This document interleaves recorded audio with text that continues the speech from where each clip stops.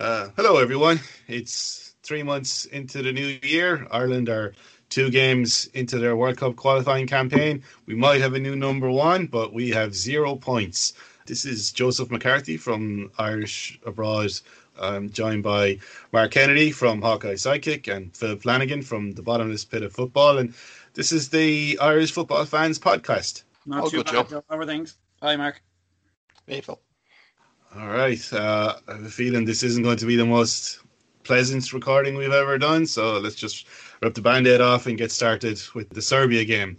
Now, when the starting 11 was announced, I thought it actually looked good.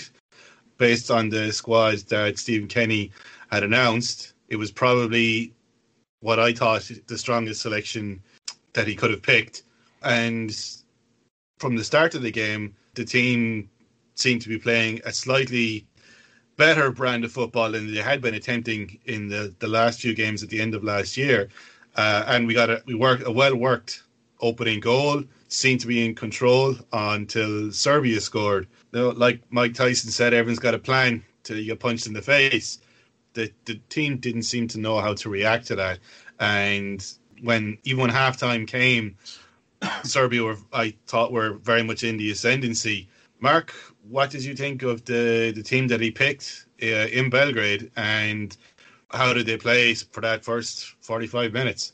You have to kind of maybe say, first off, Kenny had major decisions to make. One was the goalkeeper, and he basically plumbed for Mark Travers pretty much immediately after he found Caoimhín Kelleher and obviously Darren Randolph was sidelined. So he committed pretty early to Travers, and then I think probably the key decision was whether to play Shane Duffy or not, and he decided that his loyal lieutenant would not play, so he brought Kieran Clark into the team as a whole. I mean, he looked to accommodate the two kind of wing-backs, Matt Doherty and Enda Stevens, given their club roles and stuff, so you could see the logic on that. I was happy to see Josh Cullen playing in the middle of the park, and Jason Malumbi, big fan of his, but I think you could see from Serbia's mindset, classic Eastern European side, try to really kind of see what Ireland were going to throw at us, particularly in that first 20, 25 minutes.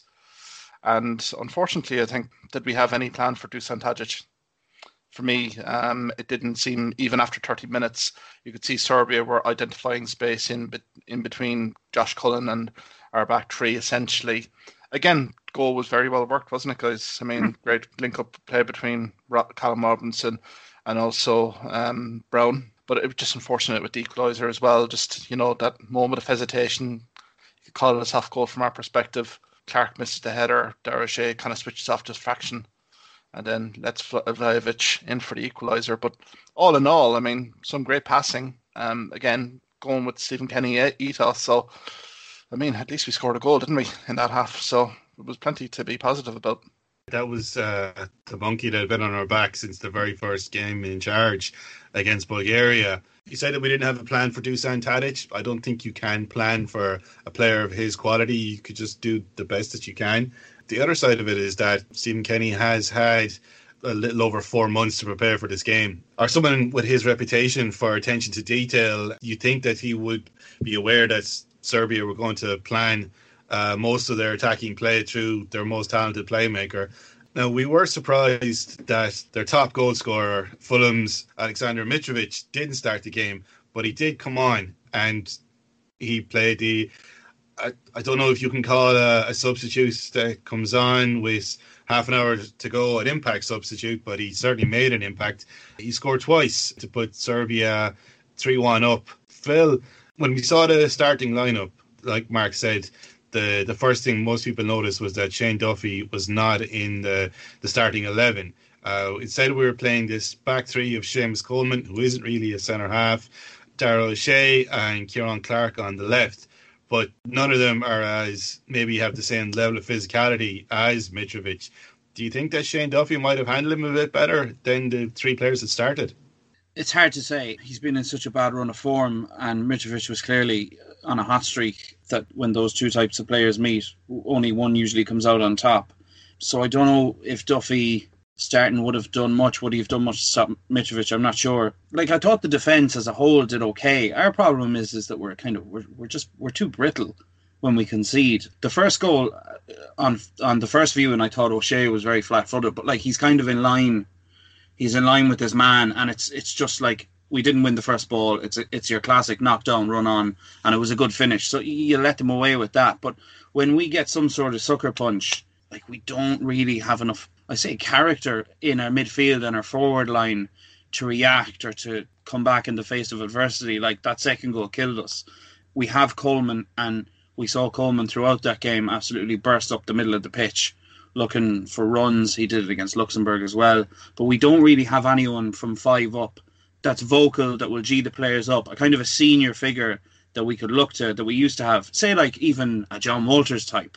Someone who'll go and get aggressive with the opposition team when we're up against it. Even James McLean, even though usually it's rashly or stupidly. But we've missed that, and we missed it against Serbia.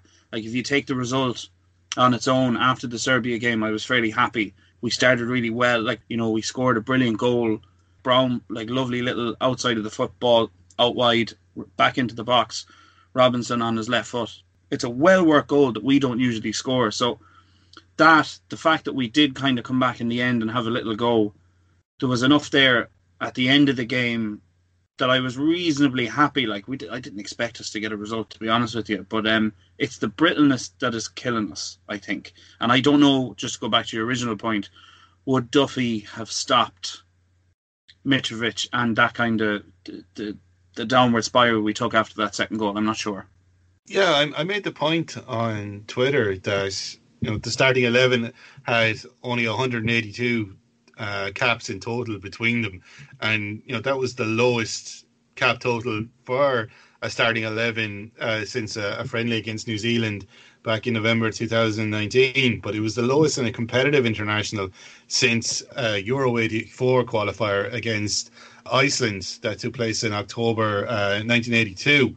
And we're going to discuss the Luxembourg game later on, but it was a similar total in that game. It was 188. You mentioned players like John Walters and James McLean. They have their detractors, but what they bring to the side, or what players like them bring to the side, is international experience. And look, there's a step up from youth football to under 21 football. There's a step up from under 21 football to senior club football, and there's a step up from senior club football to international football.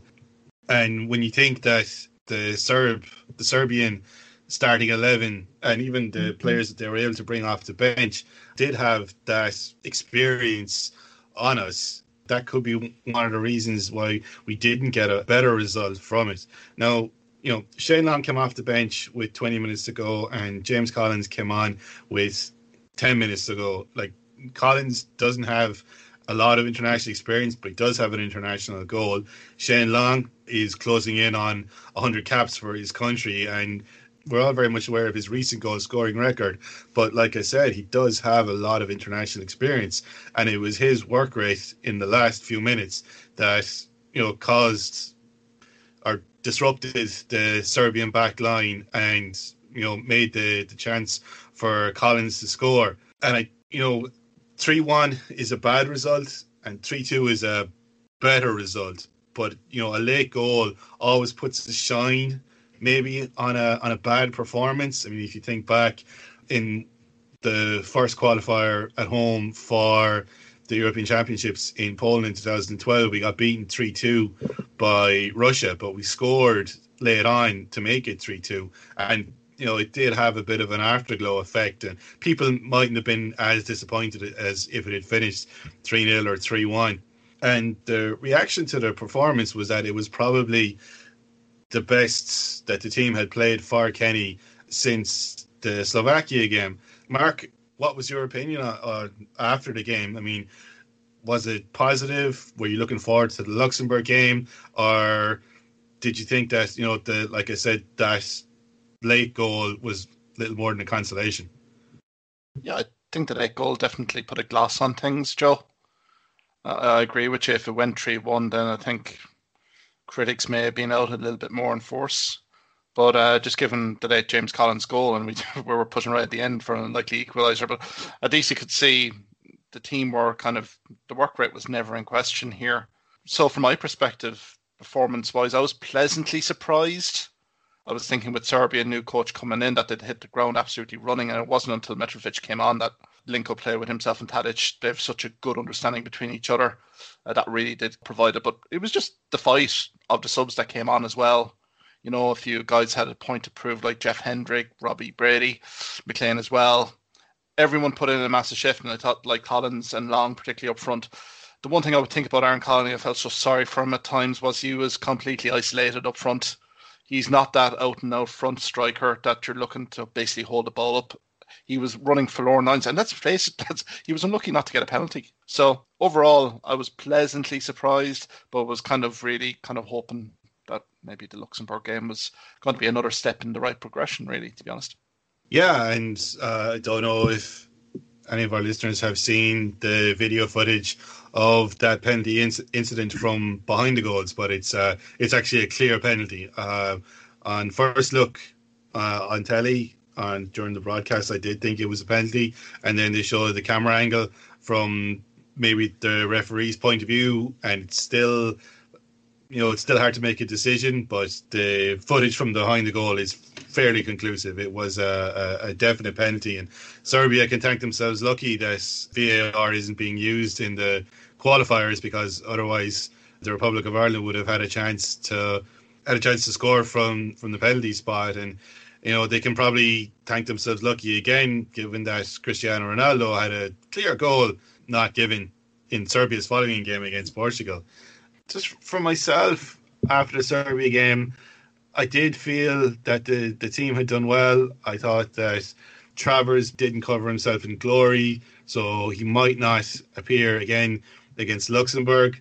But I didn't think the team needed major surgery. So when the lineup was announced against Luxembourg, I very much approved of it. Gavin Bazunu, the 19-year-old Manchester City player out on loan at Rochdale, formerly of Shamrock Rovers. It's unfortunate that he wasn't able to make his debut in front of a home crowd, and even if it was in a home stadium. The team had a similar level of experience to the team that lined out against Serbia. We started with 188 caps on the pitch. The same back three: Seamus Coleman, Darrell O'Shea and Kieran Clark. Aaron Connolly had to miss out, but it meant that James Collins would start after scoring late on in the previous game. And, in midfield, I was happy to see Jason Knight start. Phil, what did you think of the starting 11? Do you think that Kenny had learned from the mistakes that had been made against Serbia, and this was a much more positive side?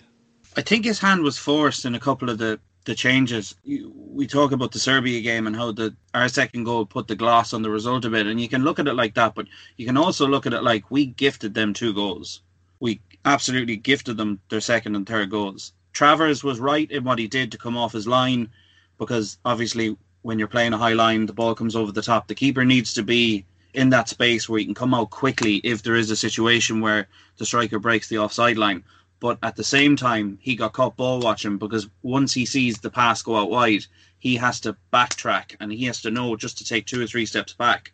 So, it's a bad mistake, and I don't think Kenny had a choice but to put Bazunu in, because who knows what Travers' confidence was like after that game. So I think that was forced. And I also think Malumbi was forced, because Malumbi absolutely gassed during the Serbia game. He couldn't run. And it was actually highlighted in commentary, he's not playing a lot, but he's a young lad and he should be flying fit at this stage of the season. And he didn't look it after 60 minutes against Serbia. So I think they were forced, but they were welcome. And I think obviously Collins, he would have been hard done by not getting a starting berth after coming on and doing well against Serbia for the little cameo we had getting his goal. So I think they were all the right changes, but I think 2 of them were forced. So, I was happy enough with the lineup. I was reasonably happy going into the Luxembourg game from what I had seen in Serbia, because the attitude was there, as Mark highlighted, the workmanship, the work rate, it was there, the togetherness. They came back in the end. They got that goal. They started well. There was moments where we did play some reasonably good football. And you're just thinking, okay, if you can look at the positives from the Serbia game, you're going into a home game against a lower-ranked team and you've just scored 2 goals, so no one's talking about the goals anymore. It's a great opportunity to put points on the board and just get a good, solid win, even if it's not that exciting. And I have no idea what went wrong. Like, everything went wrong. It was like all 10 players, 9 players, bar Coleman and Bazuna. It was like, it's nearly unexplainable.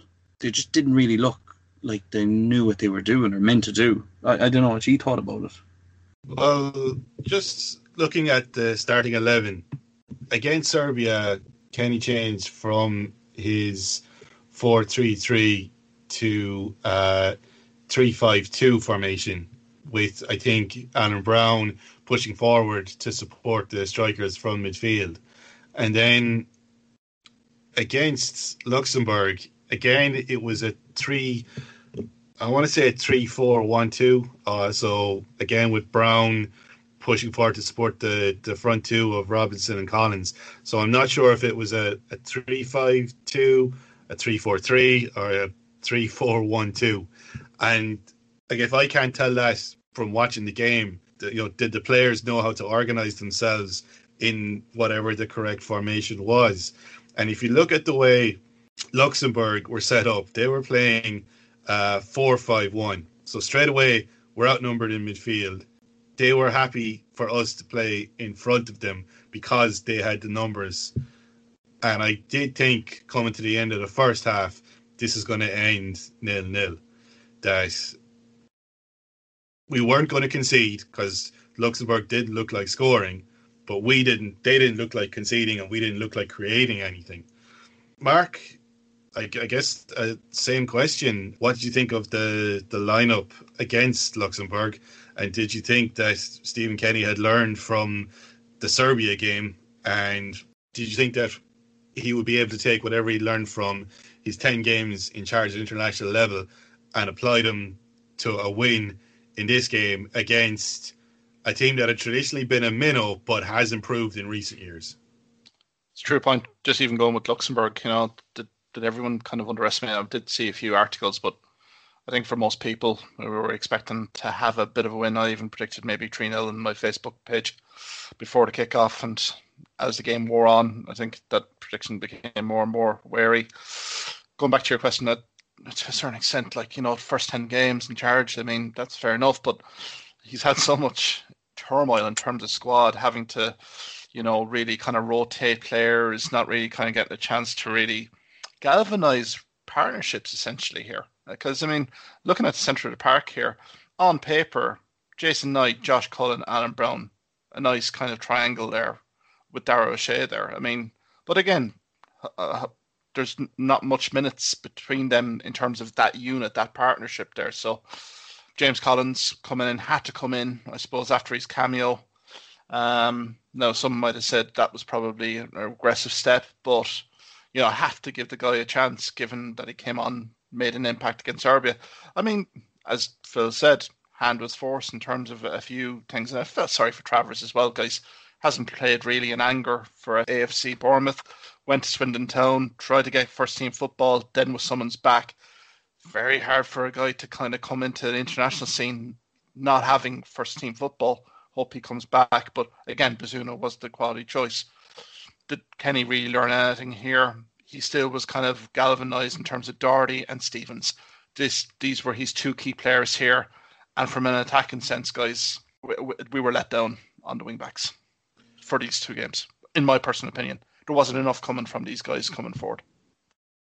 Mark, can I ask you, just you mentioned there the midfield partnership that was set up of Cullen, Brown and Knight. Now, I said that Brown was supporting the front 2 strikers, and Jason Knight was sitting as the defensive midfield partner to Josh Cullen.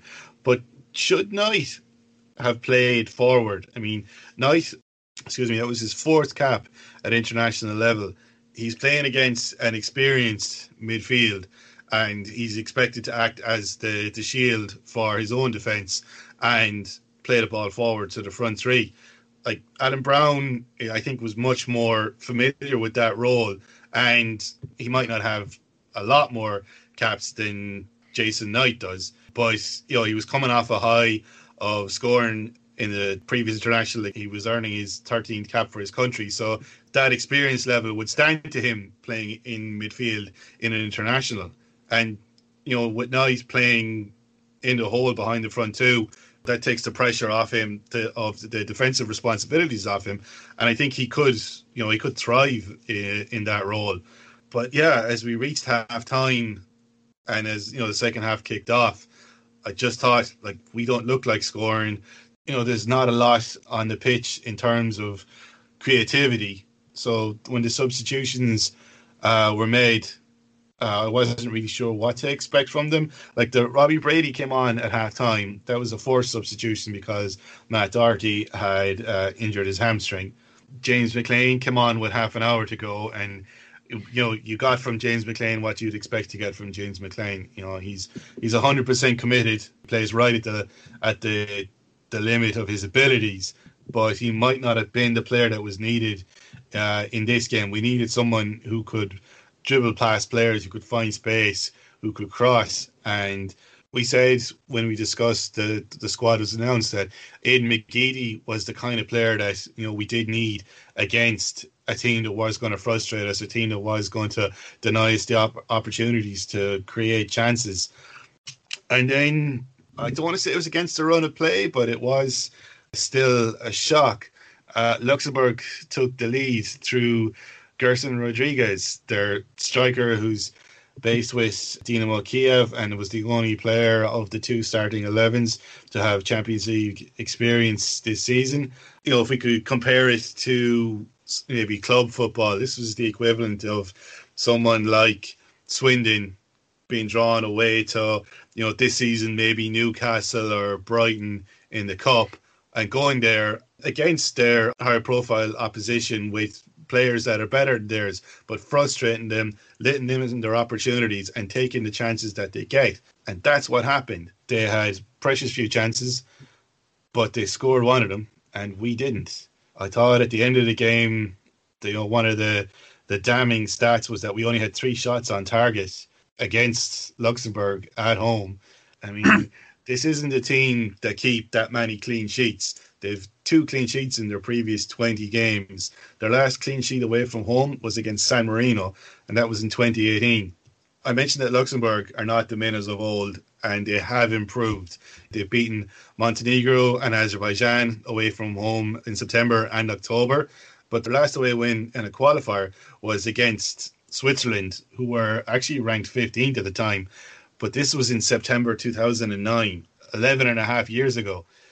I've said before that the 5-2 loss in Cyprus will always be the worst result of my lifetime in Irish football. But this is the worst home result in my lifetime. So, Phil, after the goal went in, after the result, did you think that it was time for Stephen Kenny to admit that international football is beyond his abilities? No, absolutely not. I mean, with everything that's gone on, you have to give the guy a chance. It was any normal set of circumstances that he took over and he lost. He had no win in 11 or 10 or whatever it was. Then possibly you'd be wondering, you've had 11 games to gel a squad and we're clearly not seeing much. It's not bearing any fruit. Then obviously you would. But because of everything that's gone on and the amount of players we've used, no, I wouldn't. And just going back to your analogy, were we Swindon or were they Swindon? Because, let's be brutally honest, right? Serbia rested half their team against us because they had Portugal a few nights after. And it was a bit like, sure, look, if we need to bring them on to beat them, we'll bring them on. And that's exactly what they did. And we've come up against Luxembourg, who, after 5 minutes, you could see, right, these lads know exactly what they are meant to be doing. Limited or not, they know exactly what they're meant to be doing. They had us figured out after 10 minutes. They had us figured out. Let Kieran Clark have the football. If he wants to give it to Stevens, let him give it to Stevens, and they'll go nowhere. And that's what we did for a half of football. We gave it to Stevens, we gave it to Clark, they gave it away, we went nowhere, we did nothing. They had us figured out. All they had to do was stay compact and try and play a few passes around in their own half, which they did. So Doherty goes off. So you're thinking, right, we're playing this formation because we want Doherty attacking and we want Coleman in the team. Doherty goes off. Stevens is playing useless. Clark keeps giving the ball away. We can all see it. It's not like it's there in front of us. You need to change the system. We come out in the second half. We don't change the system. The system stays the same. So you've got Alan Brown, who did well in his position up supporting the striker against Serbia. Like, got his goal from it, basically, outside the box. Ball across, ran in, scored. He then moves to the right-hand side, where he has played for Preston. And what's the point of doing that? So basically, we showed our cards and we didn't do anything to counteract what they were doing. And then they scored. They took their chance. They scored from, you could say nothing, but they had a shot and they took it and they scored. It's something we can't do. We don't have players to do it. And I saw, and I'm absolutely robbing this from another podcast, but because I didn't see the interview with James Collins, but James Collins said, I don't know, was it in whatever interview it was, he goes, we're embarrassed. And he plays for Luton Town. The guy for Luxembourg who scored plays for Dynamo Kiev. James Collins shouldn't be embarrassed. The best player on the pitch probably scored the winning goal that night. So it was expected. It maybe not the loss, but after a half an hour, nobody thought we were going to win. And coming back to your original question, because I've gone on a bit of a tangent, I don't want to see Stephen Kenny gone because there's no point in getting rid of him now. We give him to the end of the campaign and we see if we can improve. But if he doesn't improve his in-game management, which we've flagged up here constantly in the last few podcasts, Mark especially, then we're dust because we'll be found out by teams so easy. His substitutions, bar bringing Collins and Long on against Serbia, have generally been a disaster. I've mentioned before as well that he seems to have an idea in his head of how he wants the team to play. And I think that's why he stuck with the 4-3-3 formation throughout all the games last year and couldn't understand why the formation wasn't working with the players that he had at his disposal and he couldn't adapt to it. But now he's trying a new formation and it's still not working and he's still not able to adapt to improve it or to fix what's not working in a game. There's only so much planning you can do before a football match. Before Serbia announced their team, he might have assumed that Mitrovic was going to start. And when he didn't, he couldn't adapt to it. When Tadic was, who was clearly the best player on the pitch, seemed to have more time on the ball than anyone else. And good players will do that. A bad player doesn't have enough time on the ball, and a good player just makes his own time. But he wasn't able to adapt to the way Tadic was playing, and he assisted all three of Serbia's goals. Players can only do so much on the pitch, and when something isn't working, they will turn to the coach for advice. And it doesn't look like at any point he stopped and thought, maybe we should man-mark the player who's creating all of these chances. He couldn't plan for having to take Matt Doherty off injured at half-time, but he possibly should have gone off at least 10 minutes before the half-time whistle went anyway, because he was clearly struggling. The excuse of Alan Brown plays in that position for Preston doesn't wash me at all. Yeah, he does play in that position for Preston. I totally agree with you. Yeah, I totally agree with what you're saying. I'm not saying it was the right call to put him there. I thought it was the wrong call. Alan Brown trains with Preston every day, and he trains with those other players, with him playing in a right wing-back position. None of the other players that were on the pitch have ever played with him in that position before. So they didn't know how to react to him playing there. They didn't they could react to how Matt Doherty would play there, and they knew when Doherty's in possession, these players suddenly need to make themselves available for passes. They didn't know what to do with Alan Brown there. He brought on Robbie Brady, which you think would be a positive, playing someone with his creativity behind the front two, but again, he was just being stifled by the two banks of four that Luxembourg were playing with a floating midfielder in between. And by the time Troy Parrott and Jason Malumbi came on with 2 minutes to go, you didn't think that they're not going to make a difference in a game. Nobody comes on with 2 minutes to go when you're 1-0 down and turns things around. If they were going to come on, they should have been on at least 10 minutes earlier. I guess my father once said while watching a game of football, he's not going to break a sweat in the time that's left. Mark, I was numb at full time. How did you feel? Look, to be honest, with 70 minutes on the clock, I had a bad feeling about it. The weather had turned as well in Dublin. Got a bit wet, got a bit windy, but you could see Luxembourg grew into the game. And after about 75 minutes, they started pushing a little bit, Joe, to be honest. So for me, Gertson Rodriguez, best player in the park. We've forgotten to say about his outstanding lob that nearly caught Gavin Bazunu out in the first half.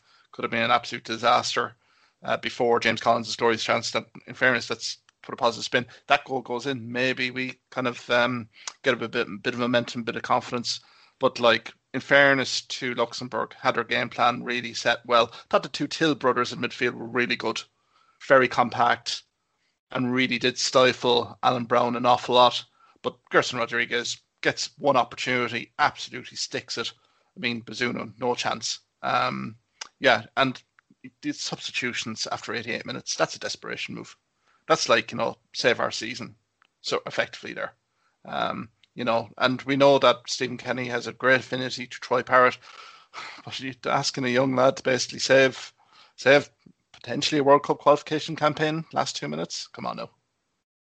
What's the backroom staff doing with Stephen Kenny in the background here? What's the logic? What's the decision-making process going on the sideline here? Because to me, it looks as if Stephen Kenny's on his own here. Anytime we pan into the TV camera, Stephen Kenny's on his own. I would like to be seeing someone like Keith Andrews. Now we have Anthony Barry there in the background. There has to be a little bit more than just guys sitting in the dugout, letting Stephen Kenny be the focal point here. I think managerial-wise, the in-game kind of management has to be better from the backroom staff to provide that information to Kenny. Or does Kenny, is he so resolute? We just don't know. But I just thought literally that in-game management, particularly second half, there was no rhyme or reason to some of those changes.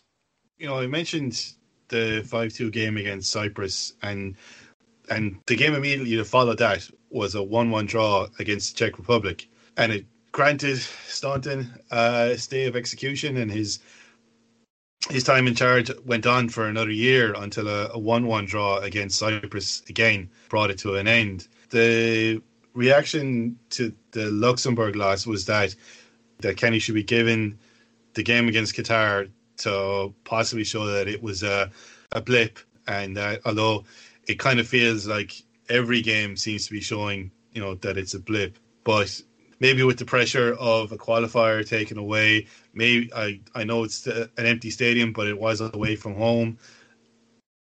What could they do to improve it, to improve the performance against Luxembourg? And I thought it was interesting that the starting 11 that he picked against Qatar had 445 caps between them. That's more than the Serbia and Luxembourg starting 11 combined. And also had 44 goals between them. The majority carried by Shane Long, James McLean and Robbie Brady. But these are players who have scored at international level. And when you've scored at international level, you know how to score at international level. The Serbia starting 11 had 6 goals in it, and the Luxembourg starting 11 had 9 goals in it. The performance against Qatar, especially in the first half, was a world apart from what we saw against Serbia and Luxembourg. This was, the team were, maybe they were hurt by the result, by the reaction, but they seemed to be playing a different brand of football. It was, again, 3-4-3 formation, but they seem to be happier to get the ball forward. They seem to have more space against the Qatari back three than we did against the back four of Luxembourg. And the goal came from a well-worked corner kick routine very early in the game. And you kind of started I did think that this will settle the nerves early. We could go on to get a win. And then the ref awarded, but rescinded his decision to give a penalty against Gavin Bazunu only a few minutes later. Gavin Bazunu is a 19-year-old goalkeeper playing his second international.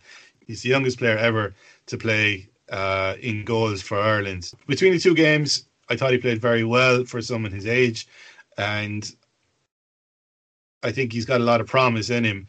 But I think that if all our goalkeepers are available to us, he might be better served going and playing with the under-21s instead of being on the bench while Darren Randolph or Caoimhín Kelleher or maybe Sean McDermott, once the Norwegian League restarts, are available.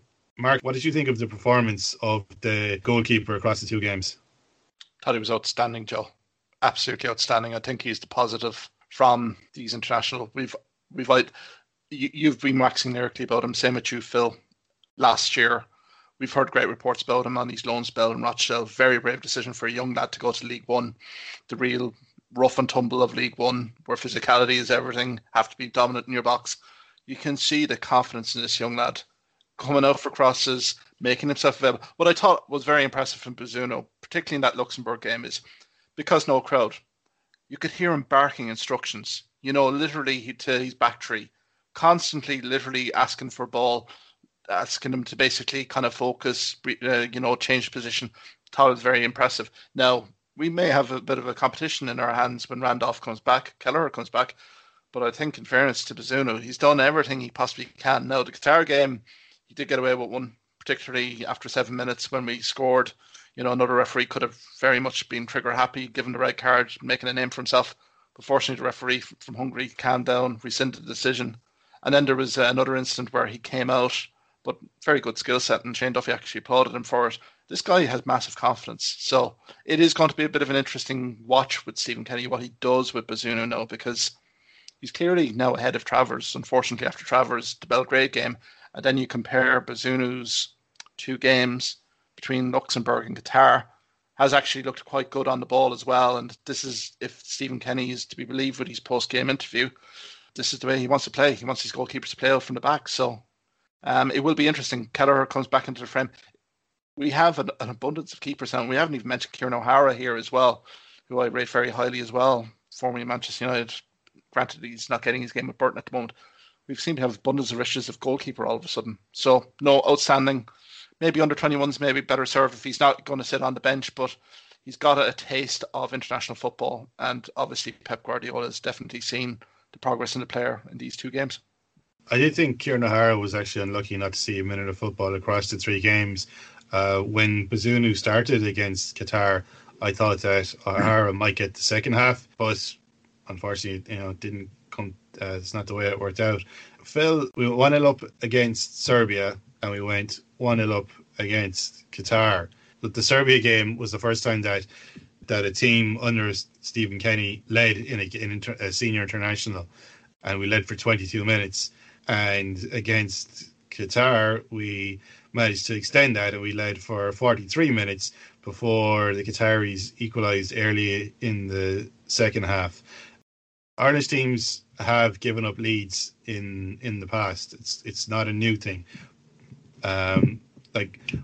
What do you think that the manager needs to do to impress upon his players not to concede or to protect the lead? Is it that against a team like Qatar, where he's expected to win, that he suddenly decided he's just going to go all out, or is there a balance between going for a 2 or 3-0 win and then conceding, or just holding on to a 1-0 lead? Yeah, it's I made the point on Twitter after the Luxembourg game that we seem to be giving away an awful lot of goals. It's just been a team, and you brought it up in the last podcast. We are giving away a lot of goals, and it was put back to me that if we're going to play the way we're going to play, we're going to concede from chances like we're conceding against. And it's fine saying that, but we don't have enough goals in our team to do that.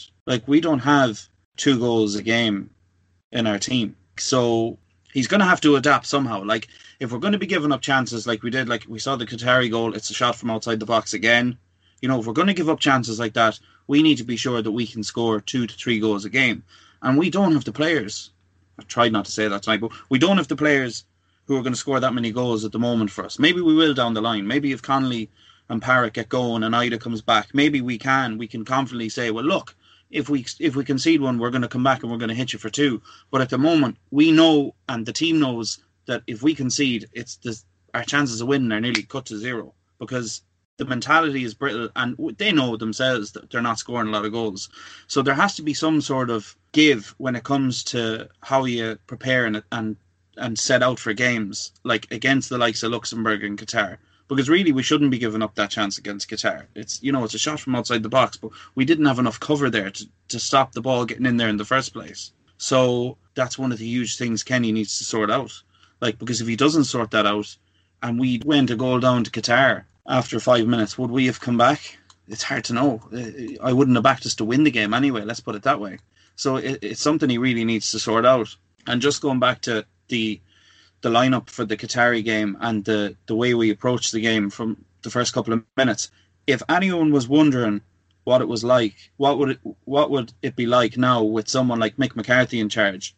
Well, you saw it against Qatar, because it was the old hats, and it was up the flank, ball in over the top to Shane Long, get it wide, score from a corner, and we didn't win either.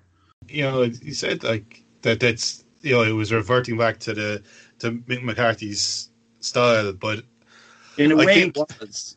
I think it was, and I think we did play a lot more long passes than we had done in the two games against Serbia and Luxembourg, and maybe look the way Qatar were lined up, we were able to do that. But we've had 11 games under Stephen Kenny now, and we scored 4 goals and we conceded 12. And in the previous 11 games before the former Dundalk and under-21 manager took over, we'd scored 13 goals and conceded 7. The FAI have come out and backed their manager and said that there's even talk of his contract being extended at the end of the year. But the old saying in football is that you have to properly get behind someone before you can stab them in the back. Like, Joe, just to go back on that, if you want to play the way Stephen Kenny wants this Irish team to play, you have to be either one or two things. You have to be absolute misers at the back, or you have to have someone up front who can score you a couple of goals in a game. And at the moment, we are neither. And it doesn't look like we have someone of a top level striker coming through that's going to do that for us. So we have to become misers at the back, so we don't give up these chances and we don't concede. So if we do score from a nice, fluid, flowing move, then we can hold on to it. But at the moment, under Kenny, we're conceding. If he doesn't sort that out, then that'll be the end of him, unfortunately. And while he might be doing the right things in the opposition half of the pitch, it's what happens in front of your goal that matters more, because that's what leads to bad results. So he really needs to sort that out. So we'll be taking a leaf out of George Graham's book from when he was in charge at Arsenal, that a win is better than a draw, and a draw is better than a loss. And if you can't win, you better draw. And I agree that, look, we can't score at the moment. 4 goals in 11 games is a horrific record, but 12 goals conceded in 11 games is a lot worse. And I think he needs to work on the defence. He needs to work out why we're conceding and what he can do to limit the chances for the opposition to score against us. Mark, we're both from Limerick and we're both Munster fans, and Stephen Kenny's going to be kept on to the end of the year by the FAI. I think they are going to limit his contract, but I think that his brief might change, and I think that he might be given a similar role to the coaches that took over Munster Rugby after Declan Kinney took over the Irish side, in that they had to move on the European Cup winning team, the players of the European Cup winning team of 2008, to make it ready for Anthony Foley to take over. And there was a lot of resistance to it among Munster fans, that they felt that Anthony Foley was ready for it. But in the long term, it proved to be the right decision to make. And I think that's Stephen Kenny, unfortunately, is going to be given the same role that Tony McGahan and Rob Penny had. Instead of managing a team of young internationals that he wants to work with, he's actually going to have to bring them through and give them experience, move on the older members of the squad. And when the new manager comes in, Stephen Kenny is going to be presenting him with this, a team with Bazunu, with maybe Nathan Collins, with Jason Knight, with Troy Parrott, Adam Ida, and ready for international football. Yeah, completely agree. I think in fairness to Stephen Kenny, I got criticised on Twitter immediately after the Luxembourg game. You have to give the guy time. I was getting keywords, deluded, lunatic. But I think who would actually take this job on right now? That is the key question right now. If FEI had the money, I think an awful lot of managers would stay well away from it at the moment. So I think Stephen has, he said to I don't know who last night, he's literally said, I'm completely committed, I'm clear on what I need to do. And I think this trip, this summer camp, is going to probably be the making or breaking of him, to be perfectly honest. Because let's face it, guys, he's not had a whole lot of time with these players, with COVID-19 restrictions, all that. He hasn't had the time on the training ground to really implement an awful lot of these ethos and philosophy. You heard from a few of the players that they were cramming in terms of the formation that they were going to play against Serbia. That's all well and good, but you need to get out on a training ground and literally execute. So I think for Stephen, he doesn't really know his first 11 yet.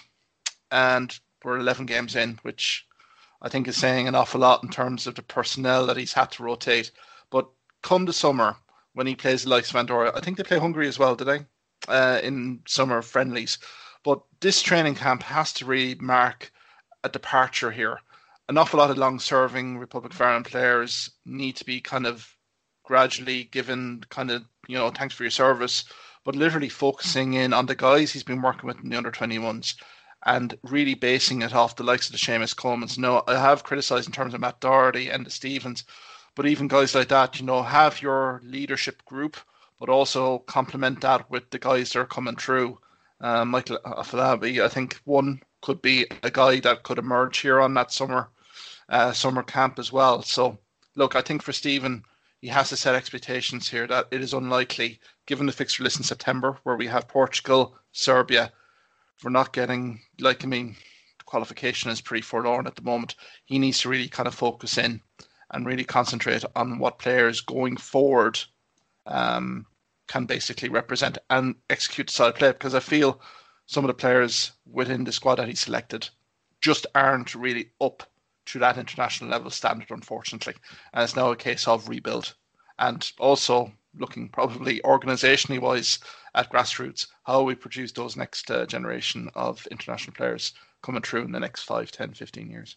Do you think that he would be better served as a director of football type role for the National Association? I think so. I think that inevitably is tailor-made for Stephen Kenny. I heard Owen Hand's comments during the week, and to be honest, it's harsh for Stephen Kenny at the moment, but it's just given the personnel. But again, Stephen has that football ethos that we're all looking to crave, looking to kind of change that, but it doesn't happen overnight. And really the conveyor belt, this is no accident. Our performance underage-wise has been pretty poor, guys, in the last 10, 15 years. We've really overachieved as a senior squad. Now we're kind of getting the reality check where, results are not going our way now because personnel-wise we're just not good enough. And now it's a case of having to kind of evaluate, see where we improve in terms of our underage grassroots and try to work with players that are in the squad that have the potential, like the Adamidas that hadn't featured in these 3 games. These guys potentially are going to be world class, if they continue to put in the hard work. So, yeah, I think for Stephen Kenny, that I think could be the long-term viewpoint. Spearheading some with the FAI, looking at the grassroots structures. I think we've mentioned 2014. There was this dawn of a new era in terms of coaching. That needs to be reassessed again, given, the issues that we're seeing here. One thing that did occur to me across the 3 games is that there are brief flashes during the game where you can see the type of football that he wants the team to play. But I think he can't get across to the players how to play it. And look, I'm not the first person to realise that, you have less time to work with a set of players at international level than you do at club level. He's 11 games into his international managerial career. When you think that at club level, that's probably it's around 6 weeks of game time. But that's training with the same set of players 4 or 5 days a week. Whereas this is, he's only really been able to work with the players for a handful of days between, since last September. and then they go back to their clubs and play a different brand of football, or their club manager wants them to play a different way. Something that you don't really hear discussed or mentioned a lot is kind of footballing intelligence. Like Serbia figured this out after the first goal went in.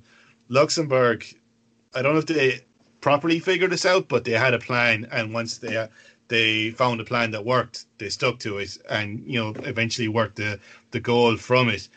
But we never seem to be able to do that. We don't seem to be able to realize how an opposition or how opposition is set up, or how opposition players are going to react, and what should we do in each situation to get the greatest benefit out of it.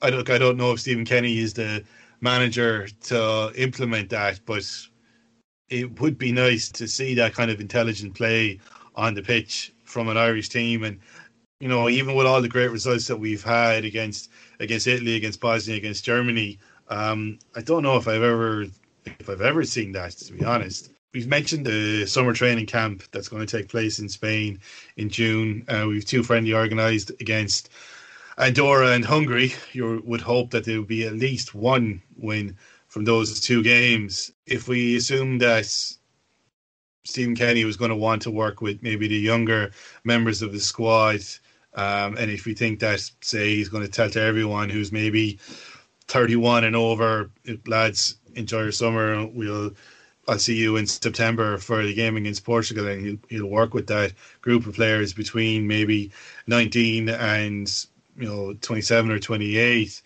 Do you think that how many players do you think he's going to bring? And it's probably a bit early to discuss the makeup of the squad, but from the players that missed out against Serbia, Luxembourg, and Qatar, you'd hope he might bring, say, Sean McDermott once the Norwegian league has restarted. You might take a look at Conor Ronan, who's playing in Switzerland with Grasshopper at the moment. And, there was a couple of players that I did actually like how they played for the under-21s against Wales. Phil, what would you like to see worked on at this summer training camp? I think he'll bring the squad he had for the last few games. I think he'll bring any one of the senior players, regardless of their age, who are committed for the next couple of years. I think he'll bring. So that would include all your senior players that you've seen the last three games. I think, because I don't think it's a case of let's bring out the young players and try and get them. I don't think he won't bring out the young players just to coach the young players. He needs to coach this group as a group. He needs to coach this core of 15 or 16 that he's going to use as a group. Senior players included. That goes for Hendrick if he's still involved. That goes for Coleman, Duffy. That goes for all the senior heads, Brady as well.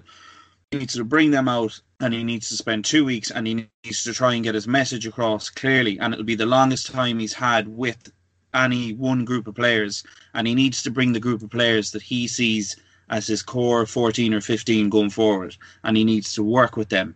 I don't think there's any point leaving lads behind. I think it's the summer. I think it's only 2 weeks in Spain. It's 2 games.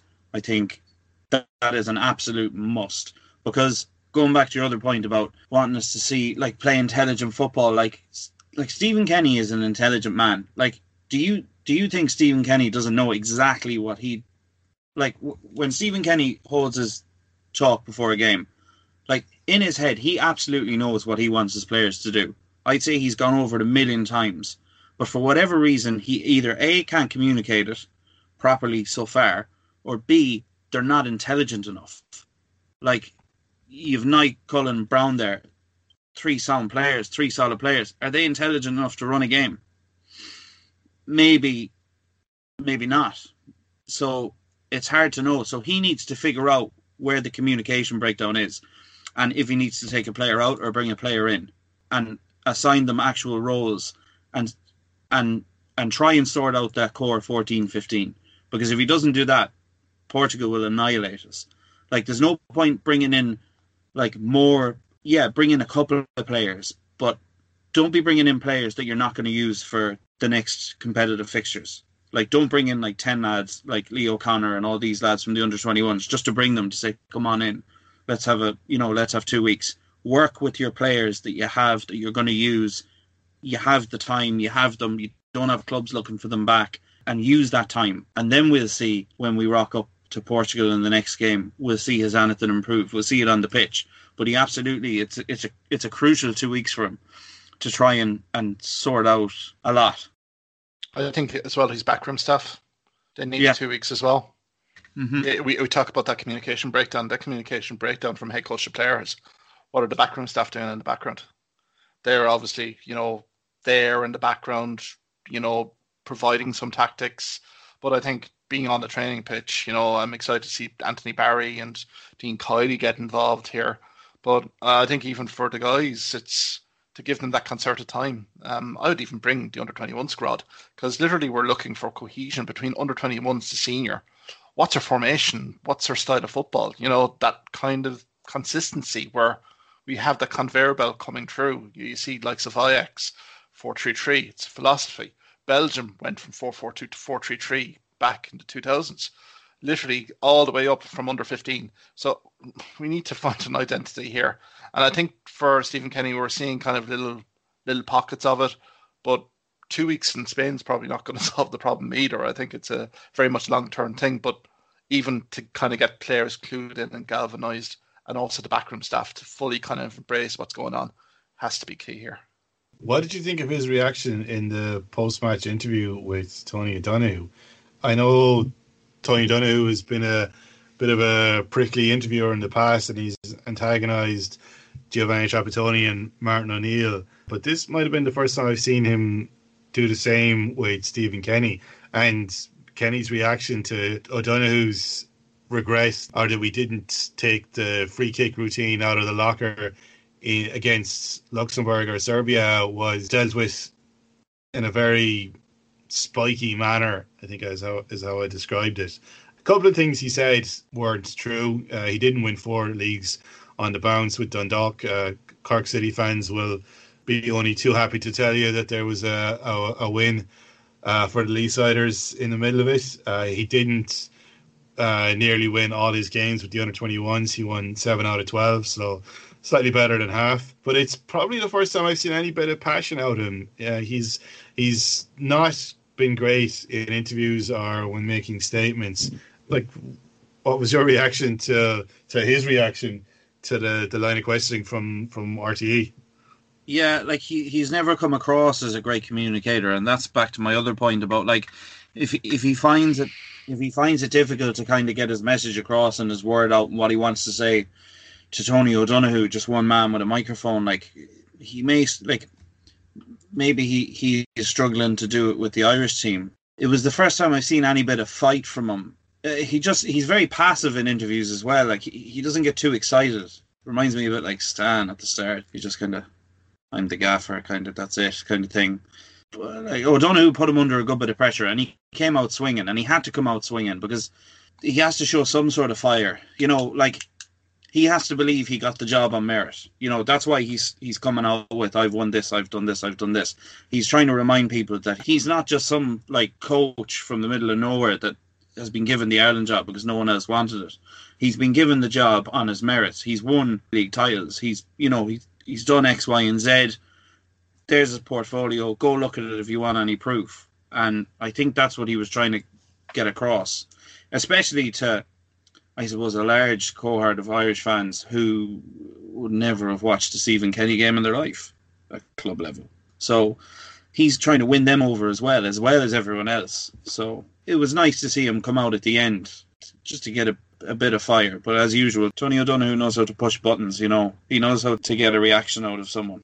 When you think that Stephen Kenny has run out of new records to set, he goes and loses to the lowest ranked side ever to beat, Ireland at home. 98th ranked Luxembourg might show the way for the FAI to improve in future years, but right now we're just looking for the senior team to win a game, to hold on to a lead, and we don't know when that's going to come. We hope it comes against Andorra or Hungary in the summer. I look forward to discussing those games with Mark and with Phil, and we'll hope you'll join us for that when our next episode comes out. You can follow me on @IrishAbroad on Twitter. You can follow Mark at Hawkeye Sidekick, and you can follow Phil at Philip Flanagan. Thanks for listening, and we'll talk to you soon.